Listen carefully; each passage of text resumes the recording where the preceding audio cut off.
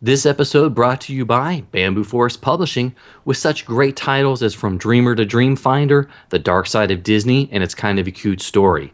Check them out at bambooforestpublishing.com. Just don't tell your mom. Communicore Weekly. Come on and get geeky. We bob around boats and five-legged goats. Communicore Weekly. You might get some freaking. You waited all week. I'm sure you already know that it's the greatest online show.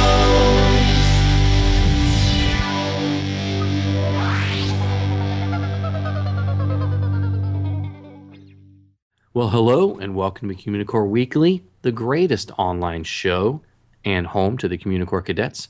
I'm George. And I'm Jeff. And yeah. Well, you're driving right now, so I'm kind of wondering what you're doing recording the show.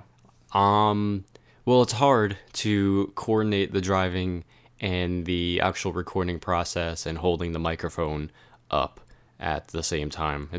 And Martina's sleeping in the back, so. And there's not a lot of road noise, which is good. Yeah, I got this really great wind screen. I know people were complaining about the Bob Gurr episode with the wind in the background. So I got this great that's the noise screen. that goes with Bob Gurr everywhere. That's true. That's the He's noise so that, important. So those are amazing. his fans, guys, cheering in the background. Yes, fans cheering in the background. I like it. So while you're out there, anything special like the world's biggest ball of yarn or twine or something like that? I will be seeing the world's largest ball of twine. One of them. There's two competing ones. I'm going to the one in Culver City, Kansas. Okay. So I'll report back on that one. Don't you worry, guys. Promise me you will drive out of the state of Kansas, drive back into Kansas, drive out, turn to Martina and go, I don't think we're in Kansas any longer, and then drive on. It's funny you say that because I had plans to do that anyway. We'll have to make sure she doesn't listen to this episode. I'm sure she won't, but I can tell you the outcome now, and it's probably her punching me. Yeah, probably. So I'll let you know about that. I will text you immediately afterwards. As soon as it goes. Well, and I know you're going to make a stop at the Walt Disney Hometown Museum. Yes, I will. In Marceline, Missouri. I'm very excited about that. So we'll have a trip report about that, and I will have I'll probably have a 0.5 or a hot seat with some of the folks that work there. Yeah. So that'll be a good time. That's awesome. I'm not jealous at all. No, because you can come visit now whenever you want. Ooh, and stay for free. Yeah, you get a free hotel room. Yay! It's a couch. Well, hey, that's somebody else's apartment.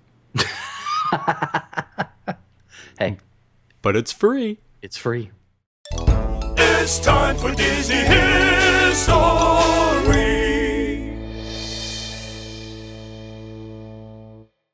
Now, most people know Monsanto today as a publicly traded multinational agricultural biotechnology corporation. That was a mouthful, by the way. I was going to say, you need to breathe. I do need to breathe. It's like saying the name of a segment. We know a lot of people are against them these days, but we're not. We're focusing on their involvement in the Disneyland Resort since they were a huge part of it for many, many, many years. Now, there's a helicopter flying in the background, and I can hear it, and it's really loud. So I cannot hear it. Really? You know what that is? It's Monsanto. It is Monsanto. So you know what? Forget it. I could hear it right there. Oh, you can hear it? I could you hear know it what, right there. guys? Forget it. I'm not stopping the segment. We're just going to push through it. Now, Sure. Monsanto, they sponsored 4 attractions in Tomorrowland throughout the 1950s and the 1960s, including one that debuted on opening day on July 17th, 1955. And that, of course, was the Hall of Chemistry. Sorry, I thought we should have some cheers at the end of that one. We should get Bob Gurr in here then to get the cheers in there. That's right, any tears he's got. So just before the opening of Disneyland, Walt was running out of time and money to help finish the things that he wanted. So he was forced to bring in corporate sponsors to set up exhibits in some of the empty Tomorrowland buildings, mostly to help populate them. And the Monsanto Hall of Chemistry was joined by the Dutch Boy Paint Color Gallery and Kaiser's Hall of Aluminum Fame. I wonder how the award ceremonies like that went. Well, unfortunately, these exhibits were more to help promote the companies themselves than to actually promote the future. But that's not to say they didn't try. Yeah, because the Hall of Chemistry was a free walkthrough exhibit that allowed the guests to learn more about the wonders of chemical engineering, which at the time was pretty groundbreaking. Now, it was located inside the big rectangular building just inside Tomorrowland's entrance, and guests there could find electrified wall displays, oversized test tubes, and a whole lot more. But the central display was of the Chematron, which was a huge display of 8 test tubes filled with basic materials found within nature, such as water, coal, salt, and those are just some of the many materials that Monsanto used to make their chemicals. But at the time, Monsanto was also trying to really push synthetic floor coverings, so there was an exhibit on that as well. Riveting stuff. Yes. It's like kickboxing, the sport of the future right there. The Hall of Chemistry, it only lasted it was over a decade it lasted for, but it was replaced by another Monsanto attraction in 1966, Adventure Through Inner Space, but we'll get to that in a couple of minutes. Well, let's hope so. So coming next to Tomorrowland in 1957 was the House of the Future. And I want some echo effect on that, House of the Future. Okay, so this one was, again, another free walkthrough attraction. And the House of the Future basically showed the wonders of plastic. Located just before the entrance to Tomorrowland, the slightly elevated home was also surrounded by a small garden and a pool. John Hench wanted to humanize it. And the pool just wasn't for show, it was actually part of the cooling system for the house as well. And inside the 3-bedroom, 2-bath home, it looked like a giant plus sign from above. And it was made out of 4 compartmentalized modules, which were 8 feet tall and 16 feet long. And Monsanto advertised the fact that additional modules could be added to the home, making it larger, and you could also purchase an optional rotating mechanism that would turn the entire house in any direction you wanted at any time. So it could travel through space while you were going through time? We can go with that if you'd like. I'm just wondering, if you ordered extra modules, did you have to order them like on each side? Just kind of like even it out? That's a good question. Yeah, like you couldn't put like 4 on one side. Yeah, because then the weight wouldn't be distributed correctly, and the house would probably like sag over to the side, and I'm sure they would have told that to you. So if you were ordering it. The Monsanto sagging House of the Future. Yeah, that doesn't have a good ring. Doesn't have a good ring to it. But that's okay. As you can tell, we're joking about it, but it was a very serious attraction at the time, and it was really meant to show off all the technological advances that Monsanto's plastic division developed. There was a pre-recorded narration inside the house that talked about how everything in the home was adjustable. So too hot or too cold, or you wanted to have a scented air in the house, not a problem. Press a button, it would happen. Don't like where the cabinets are? You could raise and lower them with the press of a button. You don't even have to touch it yourself. You can have a machine do it for you. There's also an intercom, picture phones, an ultrasonic dishwasher, not a sonic screwdriver, and even, get this, a microwave oven. Wow. Guys, that's kind of a big deal. Very futuristic, but no iPhones. No iPhones, not yet. Don't be Picture ridiculous. phones. Picture phones, though. They had FaceTime. They had FaceTime, yes. It's looking back on it today, kind of silly, but you have to remember that this stuff was pretty groundbreaking for its time. Yeah. So when it came time to close the House of the Future in 1967, there was a slight problem. Apparently, it was too strong. The house was built to last, which was a testament to the home's construction, and it took weeks to demolish the home by hand with crowbars and handsaws, because a wrecking ball actually bounced off the side of the house when they tried to tear it down the first time. Just don't build them like that anymore. No, they don't. Please don't. Well, the third Monsanto attraction came in 1965 in the form of fashions and fabrics through the ages. So think about it. What does fashion have to do with the future? Well, to be honest, we're not sure. We'll let you know in a couple of years once we figure it out. When we see in the future. When we see in the future. Well, they explained that in order to understand the fashions of tomorrow, you needed to understand the fashions of the past. Just go with it. Just go with it. Yeah, we'll just go with it anyway. So located next to their Hall of Chemistry exhibit, Fashions and Fabrics Through the Ages start off by showing fashions from prehistoric times, such as animal skins, I guess, And then they moved on to ancient Egypt, the Renaissance, and more. On display were historic gowns, actually, that belonged to several famous women, such as Mary Todd Lincoln. And they even had a synthetic spacewear from the future to help tie into its Tomorrowland setting. Of course, all these were there just to help promote Monsanto again, who in their brochure claimed it was very easy to duplicate the natural fibers of the past with man-made fibers of today. Surprisingly enough, this groundbreaking attraction only lasted 9 months. The entire building that it was located, including the Hall of Chemistry next to it, was gutted for the fourth, final, and probably most famous of all the Monsanto exhibits, Adventure Through Inner Space. Yay. Now, the attraction opened in August 1967 and was part of Tomorrowland's massive redesign. It also showed off the wonders of Monsanto's chemicals, but this time with a new and kind of unique vantage point from within the atom itself. So, guests who visited the attraction, they probably finally remembered the mighty microscope in the queue, in which they could watch other guests inside their automobiles slide into and then magically shrink into 8-inch tall replicas of themselves, which traveled into a snowflake. All very scientific. Mm-hmm. But from there, the automobiles continued to shrink, and they went to visit the inside of a water molecule and then into an oxygen atom. And of course, what Disney attraction would be complete without some sort of conflict? So the snowflake that you entered, it started to melt, and you had to go through all sort of crazy problems to get out of there in time, just so you can be re-enlarged again and to enjoy the rest of your day in the park. Yep, sounds like fun to me. So there was a litany of Disney Imagineers that were involved with the creation of the ride. Claude Coach designed most of the journey itself, from John Hench's initial concept sketches. Ex Atencio wrote the script, which was voiced by Disney staple Paul Frees, the ghost host. The Sherman Brothers penned the Miracles from Molecules exit song, while Buddy Baker did the background music. And much like their other attractions, Adventures Through Inner Space was free for all to see. Children, however, had to use a special coupon located inside their ticket books in order to ride unsupervised. The real breakthrough of the attraction, though, was that this was the very first version of the famous Omnimover system in Disneyland.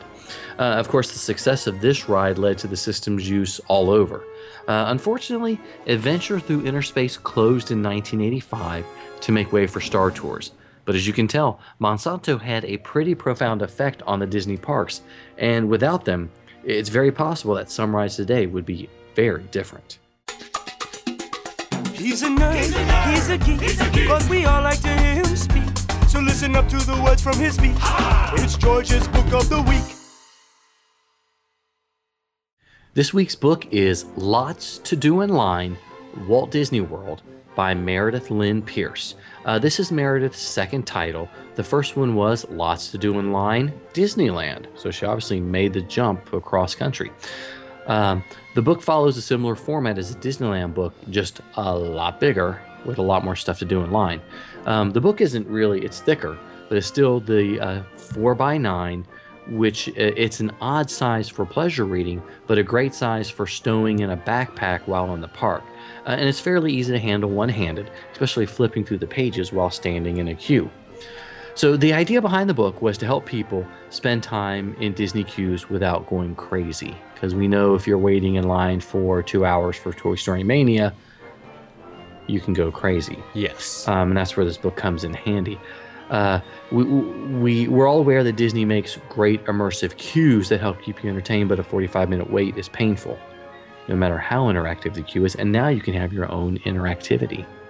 Hey, like talking to people or planning the rest of your day. Well, anyways, we'll move on. Okay, so Jeff, I've got a trivia question for you, and this one's not in the book. What do you think the first themed queue in a theme park was? See, you said in a theme park, which leads me to believe it wasn't a Disney park. Well, those are theme parks. No, I mean, but the very first themed queue. So like I'm doing a trick question. Yeah, that's what I'm thinking. It was in Knott's. I'm gonna go Knott's. Would you like to change the answer to maybe like something in Florida? Because I'm wrong? I'm not gonna say that you're wrong. Okay, something in Florida. I'm gonna go with Gatorland. Okay. I guess I should say, what do you think the first theme queue ever created was that was based in a Disney, that is actually in a Disney theme park? So you're saying Gatorland is still not a valid answer? Not quite. All right, I give up. The first actual theme queue is the one for Pirates of the Caribbean. Really? In the Magic Kingdom. And shortly after that, it would have been Space Mountain at Walt Disney World, and then it sort of proliferated after that. Where does Gatorland fall on that list? I don't know, is Gatorland still a... Is this Six Flags Gatorland? Oh, that's another podcast altogether. So. Anyway, so back to the book. Back to the book review. It's divided in by theme park at Walt Disney World, and then by land or area in the park. And each attraction has a pop quiz that covers something interesting, like what's on the sign or the outside decoration. And once you're inside the queue, Meredith has 10 to 20 different questions about the items, the theming, and the details of the queue. And there's also a treasure hunt. That's like a scavenger hunt for different things to keep an eye out for.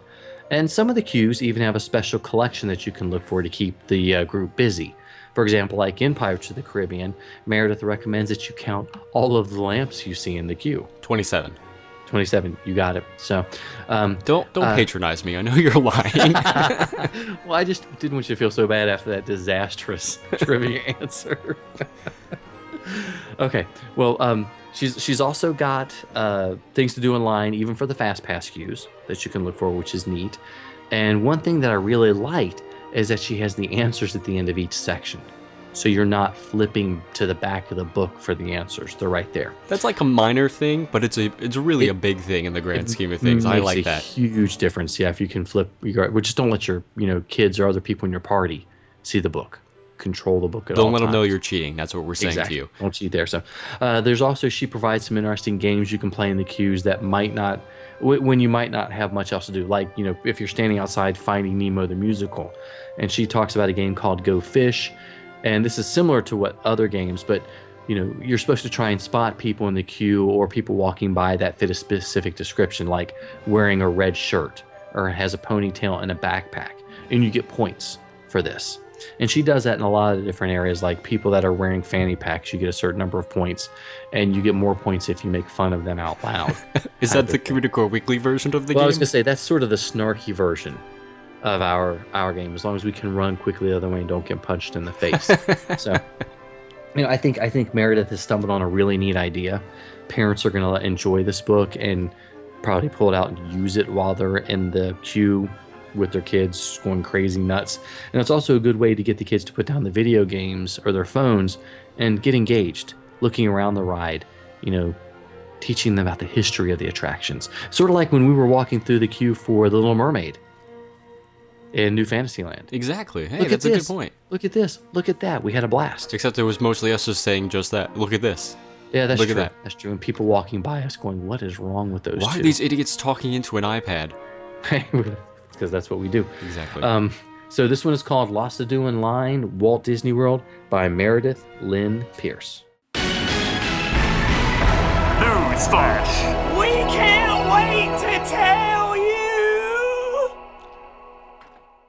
So this past January at Mice Chat, I featured an article about Theme Park Studio by Pantera Entertainment, which looks like a fantastic replacement for Roller Coaster Tycoon, which I know a lot of people played in the late 90s, early 2000s. Why are you saying that in past tense? Because I still play Roller Coaster Tycoon 3. A lot of us still play RCT 3. So anyway, but it's getting a little bit long in the tooth, and there haven't been any updates. Well, Pantera Entertainment is hoping to release Theme Park Studio, which is going to be similar, but right now it's mostly a roller coaster sim where you can build and design your own roller coasters, and it looks really, really cool. But what we're here to talk to you guys about today with this segment is that Theme Park Studio, or Pantera Entertainment, is doing a Kickstarter for a Theme Park Studio. And for those of you that aren't familiar with Kickstarter, it's sort of like it's a resource where people, creative companies, so to speak, will crowdfund their own products and projects. And you'll hear about people doing Kickstarters for $10,000, $15,000, $20,000, even like, $2 million for that movie? Veronica Mars, their goal was $2 million. I think they ended at $5.6 million. Yeah, which is just people donating money. So what happens is you can visit themeparkstudio.com, and they've got a link to their Kickstarter, and you can see on the side all the different levels that you can donate. And for $5, you get recognition, and for anything $20 and above, you actually get a copy of the game when it's released, and in some cases a preview of it, which is pretty exciting. Yeah, so it's a win-win situation, you know, no matter how much you donate. Just full disclosure, we're not part of this project in any way. We're not getting paid or anything for it. We just think it's a really, really cool thing, and I'm super excited to play the game when it comes out. So I gladly donated some money to their Kickstarter because I want to play it. And this was my first Kickstarter. I was kind of excited to be part of it. Well, not my first Kickstarter, but my first time donating to a Kickstarter. And at first you might say, well, why do I want to give money to this company? Well, where they're trying to raise $80,000, and that's to release it by September 15th. They're hoping that with that amount of money, they won't have to worry so much about paying the bills. I mean, where the money's coming from, but they can focus on the game itself and getting it developed. It's going to give them the opportunity to have more flat ride and environmental libraries, which means more rides that you can design and put in there. Also, it's going to create a boxed edition of the game, and more time and effort will be spent on marketing so more people will know about it. There are also some other things to think about with the Kickstarter. They also have stretch goals, and a stretch goal is something beyond the 80,000. If they make a lot more money, that was wrong, I'm sorry. If people donate more money to the Kickstarter, not only will they create the box edition, but they're looking at doing a Mac version as well as a PS3 version, and they want to do a money management version as well, sort of like what Roller Coaster Tycoon did, where you could hire people, you could pay to build rides, you had to manage your food stalls and stuff like that. I'm excited about it. And for those of you that dig really deep and pledge at least $1,000 or more, you get invited to the actually if you donate $500 or more, you get to go to the Disneyland wrap party, which is pretty cool. I didn't donate that much, but I'll probably go to the park the same day as the wrap party, and then I'll just hang it on the outskirts. So if you donate $20, you can hang out with me. And you'll just say, yeah, I'm with Mice Chat, the press. Exactly. So let me in. They do have one level, which is $5,000, where they will pay for you to go to Disneyland, basically. They will pay for you to get into the park, pay for a hotel stay. So it's pretty exciting. So I'm excited about this Kickstarter. I'm excited about Roller Coaster Theme Park Studios because we can design and build our own theme parks. And I can realize I'm not an engineer. Yeah, this is why we chose the paths that we took as opposed to engineering. Yeah, why do all your coasters end in fiery death? I don't know. I thought it looked cool. How come it flies off the end of the track into the water? Isn't it supposed to? That's why it's called Fly Off into Water Coaster. It's a water ride. Hello. That's why it's on fire. They're wearing their bathing suits. Yes. So visit themeparkstudio.com and check out the link for their Kickstarter project and donate. And cross our fingers that they reach their goal because I want to play it right now. I do too. Sometimes you might see it, sometimes you don't. Hey, look, what's that? It's a five-legged goat. During the original Star Tours ride, you were actually able to see the mighty Microscope from Adventure Through Inner Space that we mentioned earlier. Now, it was located in the entrance bay just before your ship took off. There was a control tower there, and behind the tower was a replica of the mighty Microscope. And if you look closely, you can actually see the tiny Atomobiles going into the Microscope. You can also see it today in Star Tours 2.0 if you get the sequence with the Death Star, because just as you exit the Death Star, if you look to the left side of the screen, you'll be able to see it floating in space. So now I have to ride it over and over and over again. I don't think I've ever gotten the Death Star sequence. I haven't either. I might have to check that out again and again. I get lots of Hoth every single time. Yes, lots of Hoth. Not that we're complaining. No, Hoth is cool. Hoth is, it is. Actually. Very, very cool. I see what you did there. Cool. I know what you're very going chilly. for. I know. So, well, thank you guys so much for watching and listening to us. Yeah, be sure to leave us a comment and rate us on the iTunes. Yes, love us. Don't forget those 9-star ratings. Email us at communicoreweekly@gmail.com with your bathroom break photos or photos of the mighty Microscope on Star Tours 2.0. Or just to say hi. Just to What's say up, hi, guys? yeah. How's it So you going? guys- That's fine. We like that too. You can also like us on the Facebook at facebook.com/CommunicoreWeekly. Yep. And follow us on Twitter I'm at ImagineNerding and he's at Jeff Heimbuck. I was going to try to change your name last. Right there. People are always trying to change my last name. I don't understand. Don't know why. But follow us for loads of snark and great conversation in 140 characters or less. And pictures of the world's largest ball of twine. Oh, that's right. Because I'm sure I'll be posting many pictures of that. I hope so from all different angles. Well, for Jeff Heimbuck, I'm George Taylor. And for George Taylor, I'm Jeff Heimbuck. Thanks so much for listening. We'll see you next time on Communicore Weekly, the greatest online show.